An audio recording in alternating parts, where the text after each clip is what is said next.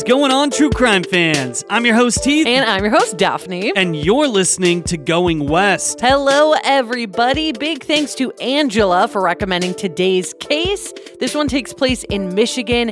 It's a very tragic disappearance case that we're going to dive into today. So thank you, Angela. Yeah, and fair warning, there's probably going to be a lot of POSs from me today because the main suspect in this case is just going to drive you guys insane. Oh, yeah. Play it up. Get on it. Oh, you already know what's happening. Also, I just want to let you guys know that we just released a brand new bonus episode that you can access on Apple subscriptions or on Patreon. These are just additional bonus episodes on top of our 2 episodes a week. And yeah, we just came out with this case that takes place in Australia about this young woman named Phoebe Handsjuk, who was found at the bottom of her apartment building's garbage chute. And that story is so insane. And her grandfather actually conducted all these experiments to try to prove that she did not put herself down that chute. That case is insane. It's out now. Bonus episodes only. Check it out. All right, guys. This is episode 292 of Going West. So let's get into it.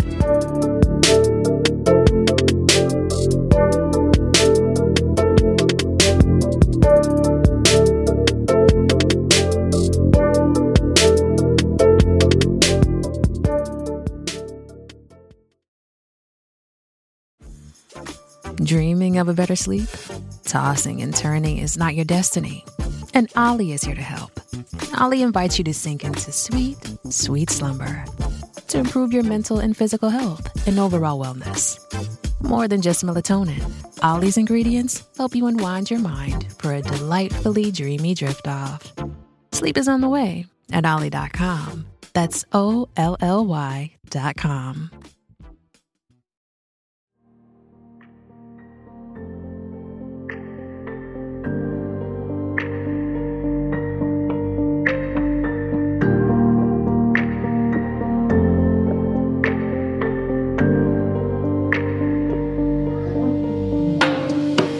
In March of 2004, a 39-year-old Michigan woman walked out of her home after getting into an argument with her fiancé and was never seen again. Or at least that's what he told authorities.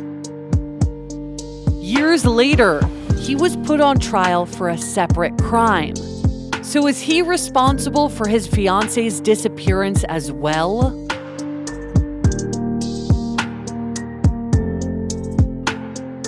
This is the story of Mary Lands.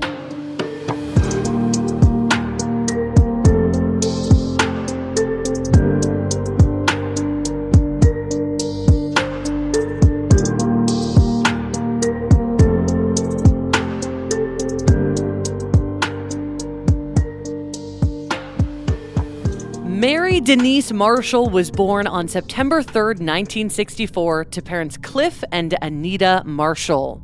And ironically, the Marshall family lived in Marshall, Michigan. Interesting. Yeah, which is about an hour southwest of the capital city of Lansing. Anita called her daughter, quote, a good person who had a lot of friends growing up in the Midwest, and described their family as close-knit. There's been very little press, unfortunately, about Mary's personal life outside of her case, but at some point, Mary got married and changed her last name, which made her Mary Lands.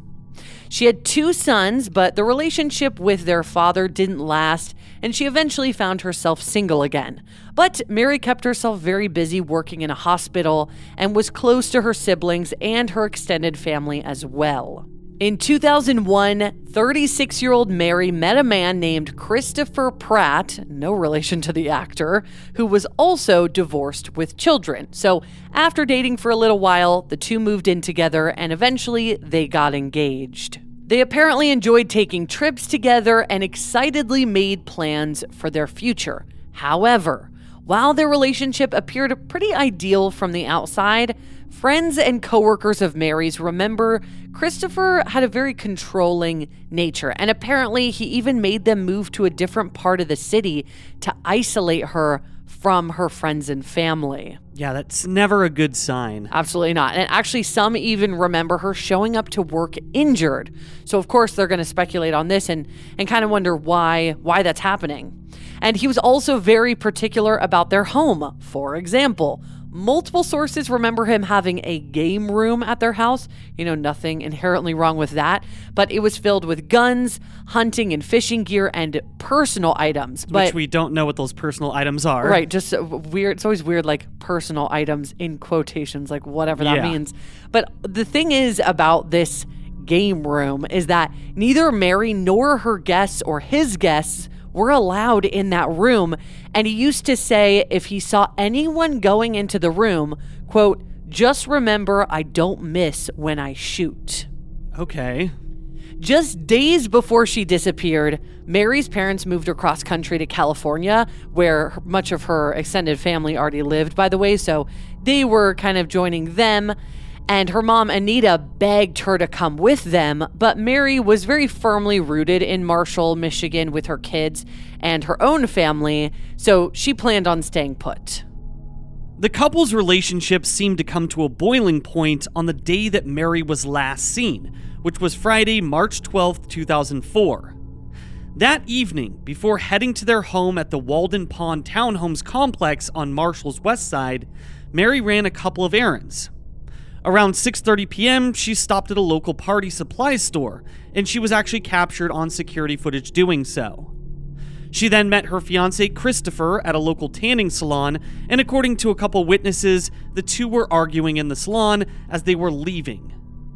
Mary then stopped at a Citgo gas station around the corner from their home, where she can be seen on surveillance footage picking up soda and a bag of chips. According to Christopher, the two were at home together when they got into a heated argument. Christopher remembered that Mary stormed out of the house, leaving her keys, cell phone, and engagement ring behind. Taking only a small purse, yet apparently leaving crucial items behind, she reportedly left the house between 10 and 10:30 p.m. that Friday evening. So, according to Christopher, she stormed out on foot away from their home on the 1200 block of Arms Street and has never been seen again. Her new car, a Dodge Durango, was still parked out front, and she may have actually been intoxicated at the time, as Christopher claimed that she had been drinking. Right, which how much can we trust him anyway, and how can we really know for sure if that was true? It's also just, to me, we have to go back to what Heath said about the fact that she apparently only took a small purse, but she didn't bring her phone, she didn't bring her keys, and she had a new car and she didn't want to drive off in the car. She wants to walk out up the street at night at 10:30 p.m. Yeah, seems a little off, but as we're going to get into these details of this case, you're going to realize that I don't think anybody can trust Christopher. Agreed. So, Mary was last seen wearing light blue hospital scrubs with a cartoon print of either SpongeBob SquarePants or teddy bears. And with them, she wore dark blue hospital scrub pants, slip-on tennis shoes, and a brown leather jacket. Remember that. So this is all she was wearing, apparently, even though it was hovering around 20 degrees Fahrenheit or -6 degrees Celsius. So it's a very, very cold night to only be out in a leather jacket and scrubs, yeah. Right, and Mary was apparently supposed to go out with a friend that evening, but when the friend came by to pick Mary up, we're not sure exactly what time this was at, Christopher came outside and told her friend that she could no longer go, that Mary could no longer go out, which is weird in itself, that not only is he the one telling the friend this, but that his excuse was just that she couldn't. He didn't say, she left, or I don't know where she is, or she's busy doing this, and also, why are you answering for her anyway? Yeah, I thought that was really strange too, just the fact that he's like, yeah, no, she just can't go. Like, it's almost like he's saying, I'm not allowing her to go, but he's not like saying anything more than that. Like, she's literally missing. I don't know where she is. Exactly. Well, even stranger, or strange as well, Christopher waited 44 hours, so nearly 2 days, and this happened on Sunday, to notify Mary's parents that she had failed to come home after allegedly just walking out the front door. And according to Mary's mom, Anita, quote, "He called us in California and wanted to know if we had Mary."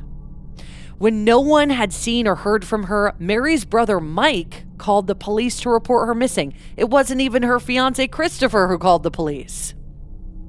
But when he was questioned by police about his activity that Friday evening when she went missing, Christopher claimed that he last saw Mary walking away from their home by their carport.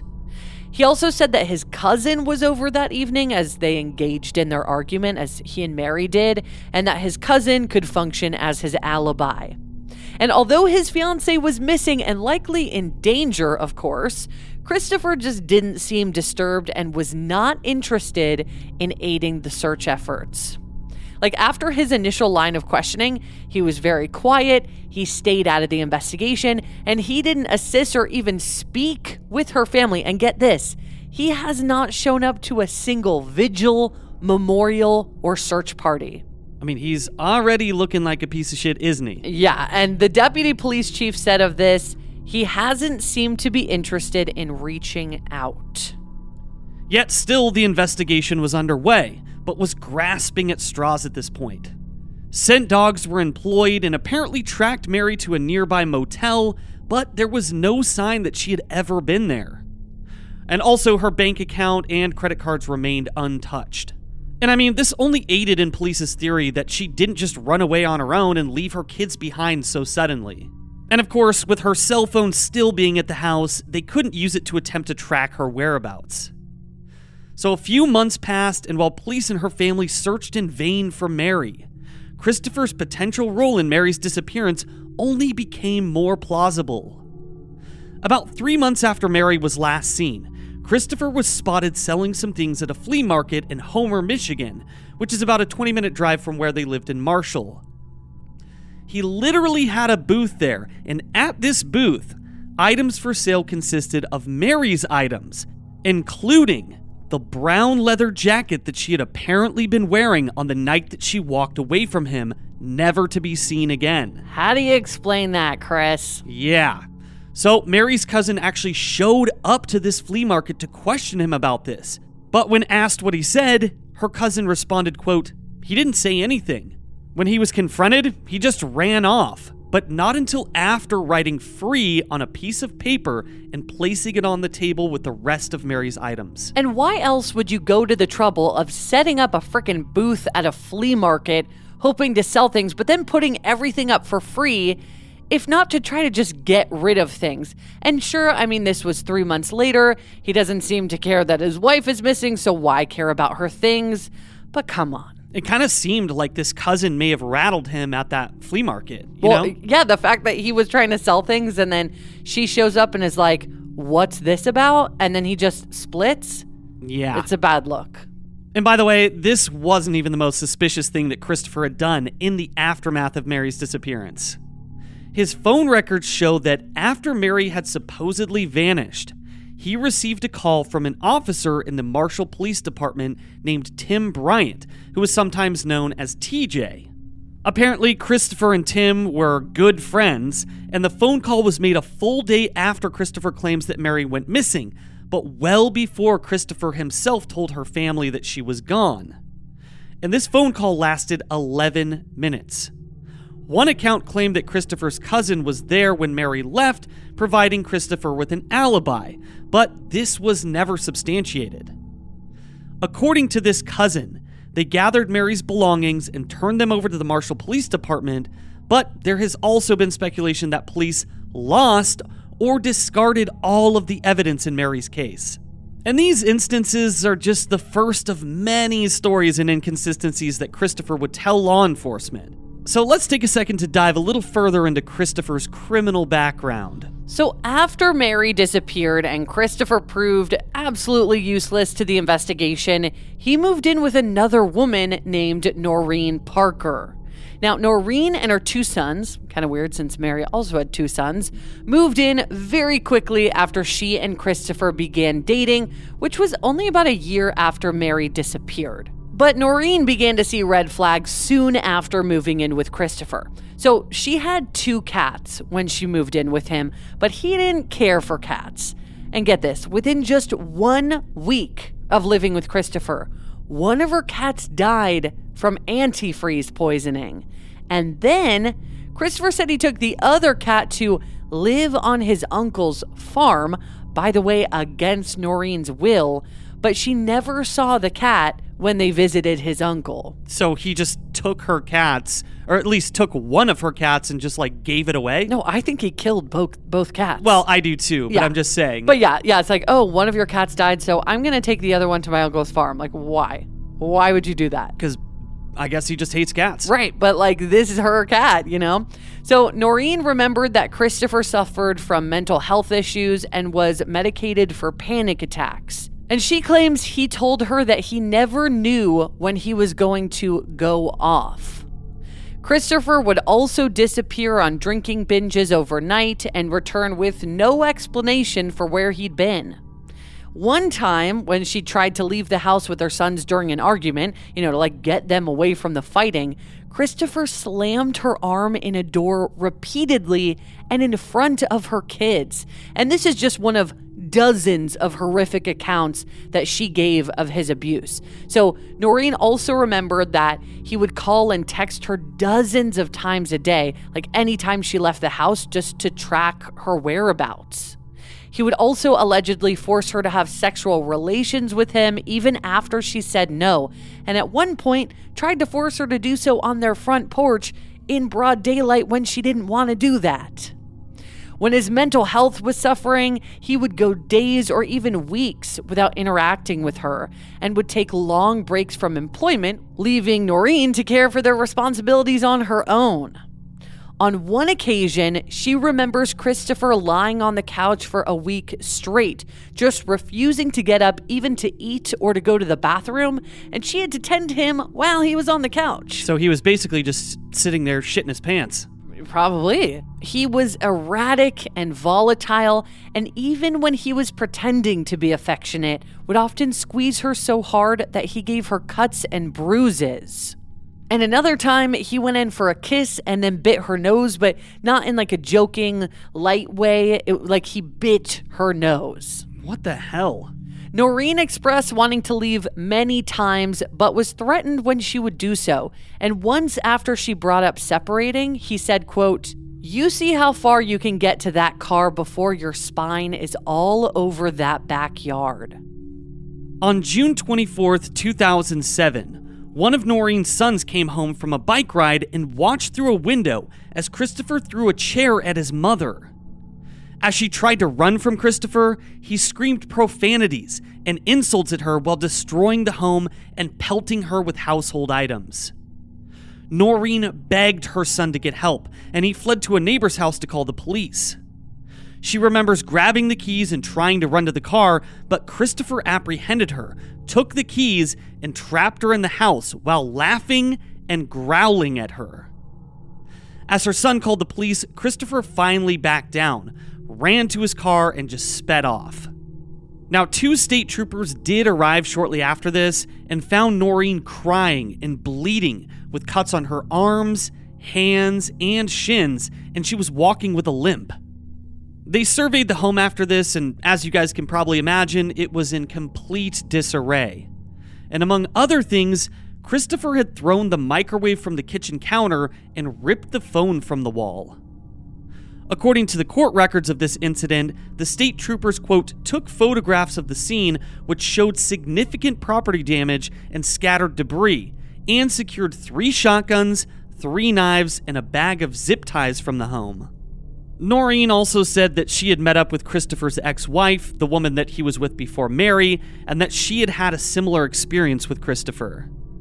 So later that year, he was sentenced to 15 to 48 months in prison for what he did to Noreen, and he was convicted of assault with a dangerous weapon, domestic assault and battery, unlawful imprisonment, and interfering with electronic communications causing injury.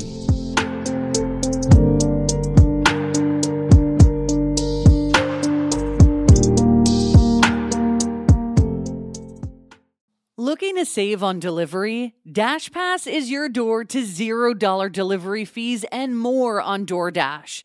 And right now, using code GOINGWEST24, you can get 50% off up to $10 value when you spend $12 or more after signing up for DashPass. Subject to change, terms apply. Daphne and I use DoorDash constantly to order lunch or dinner or even groceries. And that's why we love using our Dash Pass, because it's the most affordable way to get anything in your area delivered right to your door. I mean, come on. Dash Pass pays for itself in 2 orders on average, making delivery even more worth it. And that's why we use it so often. And it also gives you special access to exclusive promotions and member-only menu items, all for just $9.99 a month. Get more from delivery for less. Sign up for Dash Pass today, only on DoorDash. Use code GOINGWEST24 to get 50% off up to a $10 value when you spend $12 or more after signing up for Dash Pass. Subject to change, terms apply. My absolute favorite app is Audible, because not only do they have thousands of incredible podcasts, including ours, but they also have an incredible selection of audiobooks across every genre. Like from celebrity memoirs to motivation to business to my favorite, mysteries and thrillers. Audible really is the destination for thrilling audio entertainment, with highly anticipated new releases that can include eerie soundscapes, captivating sound design, and dynamic performances. And as an Audible member, you can choose one title a month to keep from their entire catalog, including the latest bestsellers and new releases. Right now, I'm listening to this unputdownable thriller fiction called Just Another Missing Person by Gillian McAllister, which I think you guys would love. To try Audible free for 30 days, visit audible.com/goingwest or text Going West to 500-500. That's audible.com/goingwest or text Going West to 500-500 to try Audible free for 30 days. Hey, it's Kaylee Cuoco for Priceline. Ready to go to your happy place for a happy price? Well, why didn't you say so? Just download the Priceline app right now and save up to 60% on hotels. So whether it's Cousin Kevin's Kazoo Concert in Kansas City, go Kevin, or Becky's Bachelorette Bash in Bermuda, you never have to miss a trip ever again. So download the Priceline app today. Your savings are waiting. Go to your happy place for a happy price. Go to your happy price, Priceline.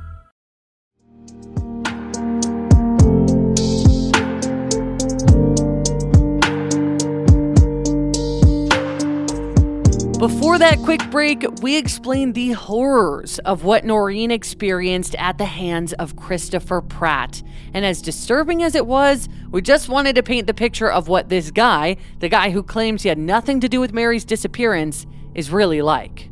So, 3 years after he was charged in 2010, Christopher's own son Jeffrey also found himself in trouble with the law. At just 16 years old, he assaulted a woman and left her seriously injured before fleeing the scene.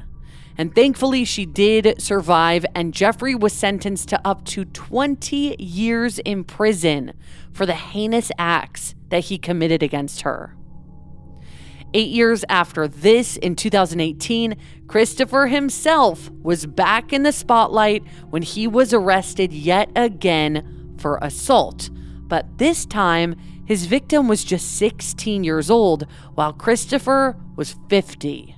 So the teen was living at a residential behavioral treatment center called Star Commonwealth in Albion, Michigan at the time, which is actually where Christopher was living, not at the behavioral treatment center, but in Albion. And by the way, that's only about 20 minutes away from where he'd been living previously in Marshall. And for confidentiality purposes, the issues that this teen was struggling with, the reasons why she was at this behavioral treatment center, have not been released, and neither has her name. But I really don't think that it's very relevant anyway. So, in September of 2018, this teen ran away from the treatment center, just wanting to live on her own. And she made her way from Albion, just attempting to reach her boyfriend in Holly, Michigan, which is an hour and a half away. And at some point in her travels, she met Christopher Pratt, who offered to let her call her boyfriend and also bought her some things that she needed. But instead of contacting her family or taking her back to the treatment center, which obviously was looking for her at this point, Christopher brought the girl to his house, which is just ick. And when she was unable to get in contact with anyone who could take her to Holly that evening, Christopher offered to let her stay the night at his house, to which she agreed.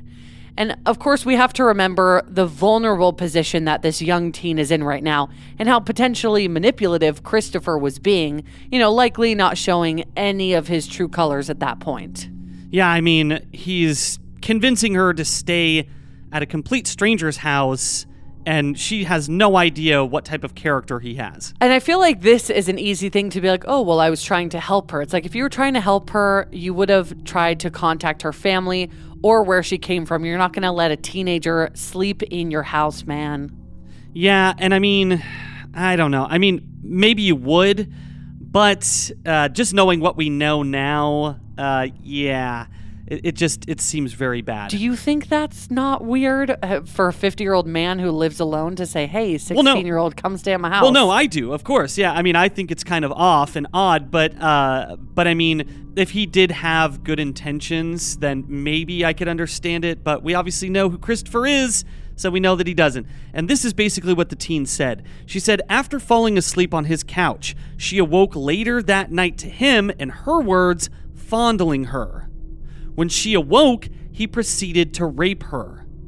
And when she was able to leave, the girl then returned to Star Commonwealth, but eventually decided to run away again, and this time, with nowhere to go, she went back to stay with Christopher. After returning to Star Commonwealth yet again, the girl divulged her assault to a staff member there, and on Friday, November 23rd, 2018, Christopher was arrested and ordered to have no contact with any minors under the age of 16.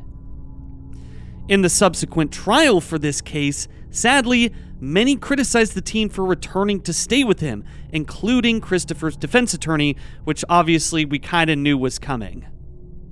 So they claimed that she had changed her story multiple times and then chosen to go back to her alleged abuser. The victim acknowledged that she had misremembered some details as she had been trying to forget the night altogether. She claimed that she went back to Christopher's house because she genuinely didn't have anywhere else to go. Now, James Henry, who's an expert in child trauma and sexual abuse, stepped in to testify as to why this may have happened. He said in his testimony, quote, "They feel shame. They feel that they're responsible and that there's something wrong with them, and they believe police won't believe them. They have self-blame. In their world, when something bad happens to them, it must be about them. If I was good, this wouldn't have happened to me. It doesn't fit our perception as an adult." He concluded that her actions, both the misremembering and going back to her abuser, were consistent with sexual assault survivors. But unfortunately, even after hearing testimony from the victim herself, the jury elected to acquit Christopher of his charges, and then he was subsequently released.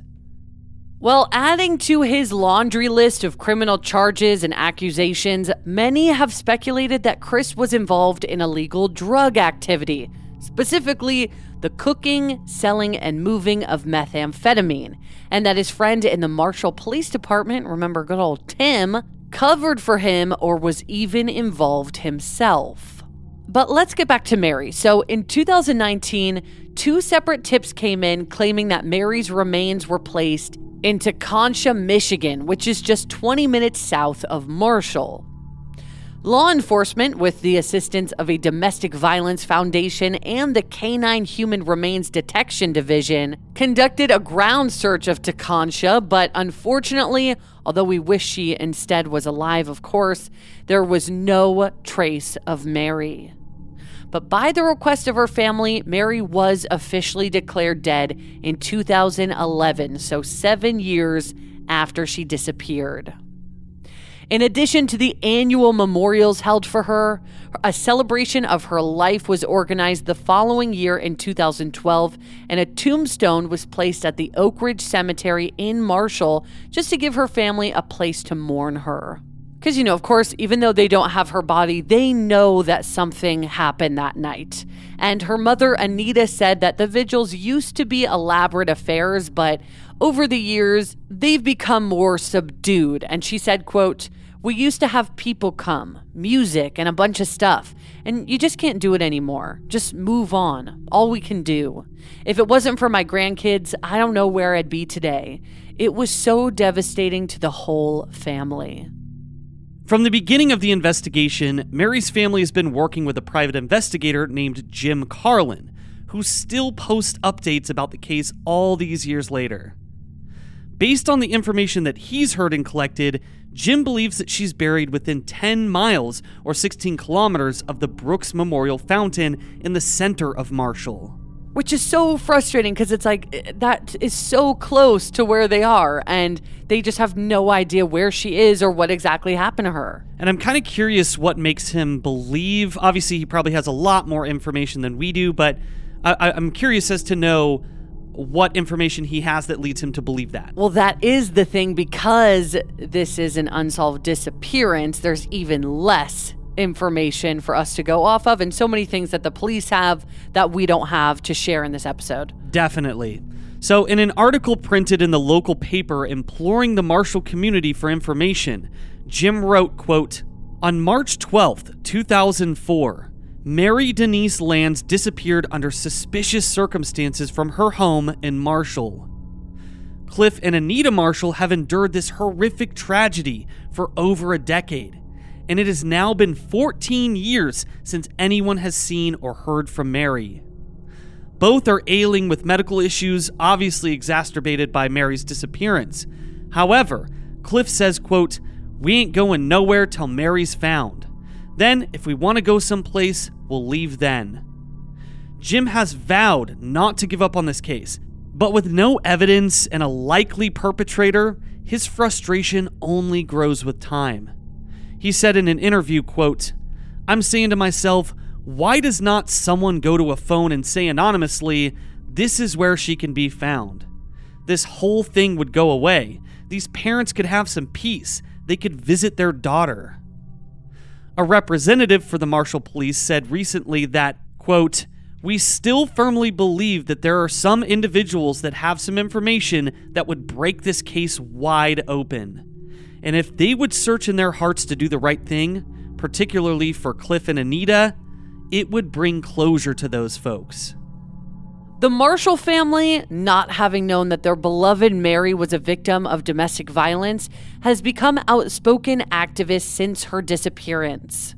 The family said at her memorial, quote, "Mary was a victim of severe emotional and physical domestic violence, and we hope victims today will seek support to escape from their perpetrators," which isn't always easy or possible, but their sentiment is genuine and it's understandable. Yeah, we do realize just how hard that is for people to do. While Christopher Pratt is the only person of interest in Mary's disappearance, he has never been announced as a suspect, and a lack of any evidence tying him to his fiance's disappearance has kept him from being considered as such. However, the court of public opinion ruled against him long ago. Like locals, internet sleuths, and those who knew and loved Mary have firmly rooted opinions about what happened to her and are convinced of Christopher's involvement. As are we. Indeed. In the Justice for Mary Denise Lands Facebook group, one admin posted, quote, "I can't say too much and not allowed to say who they are, but they are well known on TV and in Michigan too. They are current/former law enforcement, and I know without a doubt once they start digging, they will be able to put everything together, and those who knew and were responsible for Mary's disappearance and murder will finally be held accountable." And I will say, as this is an interesting comment to read, they should have sent that to the police. But yeah, I think so too. I will say, obviously, if they're saying they are current former law enforcement, that also like muddies things up a ton, and we can only wonder if they're talking about TJ. And speaking of, private investigator Jim Carlin has led many to believe that Christopher had help in covering his tracks after he took Mary's life by unknown means. Mary's cousin, the one who spotted Christopher at the flea market selling Mary's belongings, posted this on Reddit, quote, "Looking for any sleuths looking to solve an unknown small-town disappearance/murder of my cousin, Mary Denise Lands, and find what is needed to bring those involved to justice. Any suggestions would be greatly appreciated. This isn't a case of who done it. We always knew who did it. The whole town knows who did it. The town is Marshall, Michigan, and the victim is Mary Lands. Suspect is her live-in boyfriend, Christopher Luke Pratt. Pratt's buddy was chief of police of the Marshall Police Department, Tim T.J. Bryant. A year's worth of evidence in Mary's case went missing. Incoming call to Pratt's phone from Officer Bryan's phone. The call came in 24 hours after she reportedly went missing, but before she was reported missing. The call lasted 11 minutes. What could they have been talking about? A comment in that forum read, quote, "I was dating a girl in 2011 who told me she was working at a bar years earlier serving his friends, and one of them was drunk, and she overheard him talking about how Chris was building a new home and he buried Mary under the driveway." And of course, these claims are unsubstantiated, but Christopher continues to remain the most likely source of Mary's disappearance.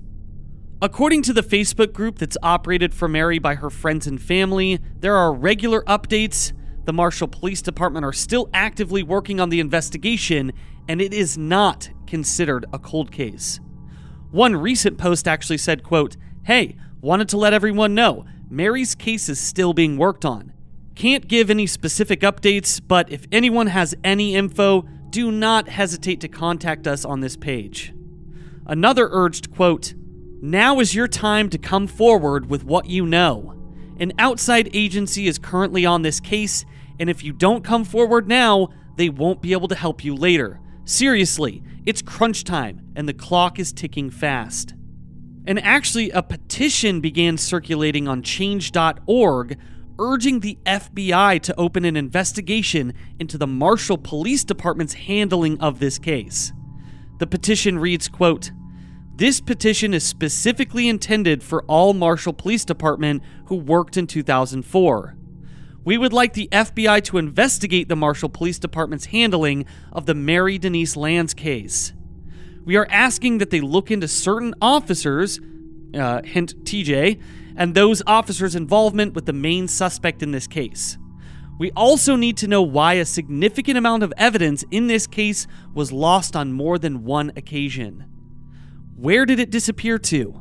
Many items were turned over to the Marshall Police Department to investigate or for testing, and these items were either lost or not investigated. In the very beginning, the FBI were assisting the Marshall Police Department, but after a few weeks, the FBI were told that their assistance was no longer needed, so they left. It has been 15 years, and the case has never moved forward.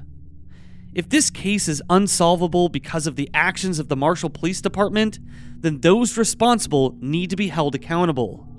The Marshall Police Department has to be investigated by the FBI.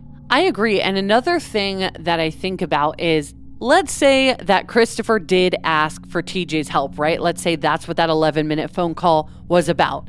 And then I wonder if at that time, TJ maybe was like, oh, this is my buddy, even though I have a lot of ethical reasons not to help him. I'm going to do it for whatever reason.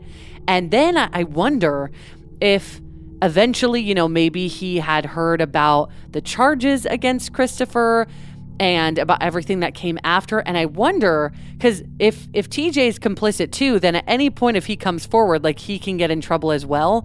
So that muddies it up even more, is that he or the rest of the people at the Marshall Police Department that might know things, have no reason to bring justice to this because they can go down as well. Right, they don't want to bring Christopher in because... But I will say that there were probably very different officers working for the Marshall Police Department back in 2004. So if there are new officers, they wouldn't care about that. But another thing to note here is that it is entirely possible, because Christopher and TJ were friends, that this 11-minute phone call didn't mean anything. But when we're considering that with the fact that evidence was either lost or not tested, that makes you really start to question things. I fully agree. So at the time of her disappearance, Mary Lands was 39 years old. She stood at 5 feet 6 inches tall and weighed 160 pounds. She had brown hair and brown eyes. Her ears and belly button were pierced, and she occasionally wore reading glasses. Her family notes that she has a small scar on her left arm from a vaccination, and her right earlobe is torn, and she also has a brown birthmark on her lower back. As I mentioned earlier, she was last seen wearing blue hospital scrubs, tennis shoes, and a brown leather jacket, although I don't even believe that at least the jacket portion of that is true, considering that was being sold at a flea market by Christopher. Despite all these psychics, search parties, vigils, reward funds, and a private investigator in the 19 years since Mary was last seen, nothing has proven to be enough to bring her justice. A plaque was erected in her honor in her hometown that reads, "Mary was taken from us on March 12th, 2004. She was a silent victim and witness to a pattern of domestic violence at the hands of her fiancé. We never knew that our Mary, a battered woman, suffered in silence. Our hope is that her legacy will inspire others on the national tragedy of domestic violence. If one victim can be safe from injury or death, our daughter Mary will not have died in vain. We will never give up our efforts to bring Mary home and ask for justice in our daughter's case. If you have any information about the disappearance or whereabouts of Mary Lands, please contact the Marshall Police Department at 269-781-2596 or contact the family's private investigator, Jim Carlin, at Jim Carlin, that's Carlin with a C, 344@gmail.com.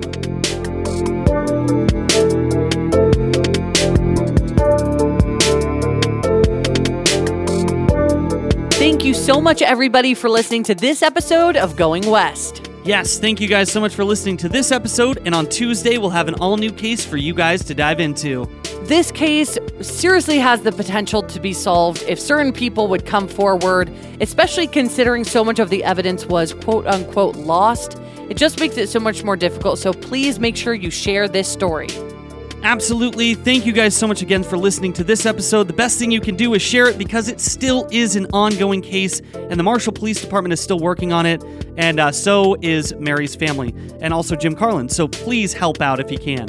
Also, if you're looking for more episodes, we do have 2 bonus episodes a month, but right now we have 86 episodes in our back catalog that you will have access to if you subscribe to Apple subscriptions or go to patreon.com/goingwestpodcast and check them out. We just released the intense investigation into the mysterious death of Phoebe Handsjuk in Australia. And just remember, guys, we're still doing our 2 episodes a week. These are just bonus episodes that we've been doing for almost 4 years now. Yeah, nothing has changed. You're still going to get your 2 free episodes a week, every single week on our main feed. So thank you guys again, and for everybody out there in the world, don't be a stranger.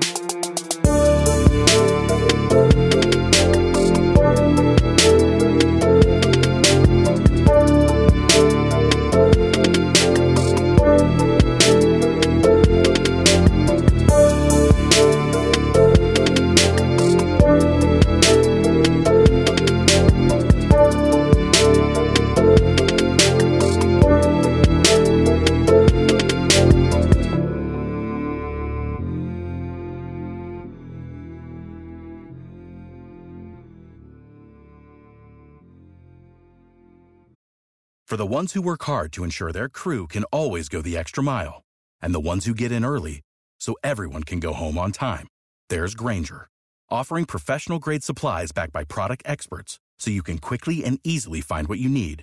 Plus, you can count on access to a committed team ready to go the extra mile for you. Call, click Grainger.com, or just stop by. Grainger, for the ones who get it done.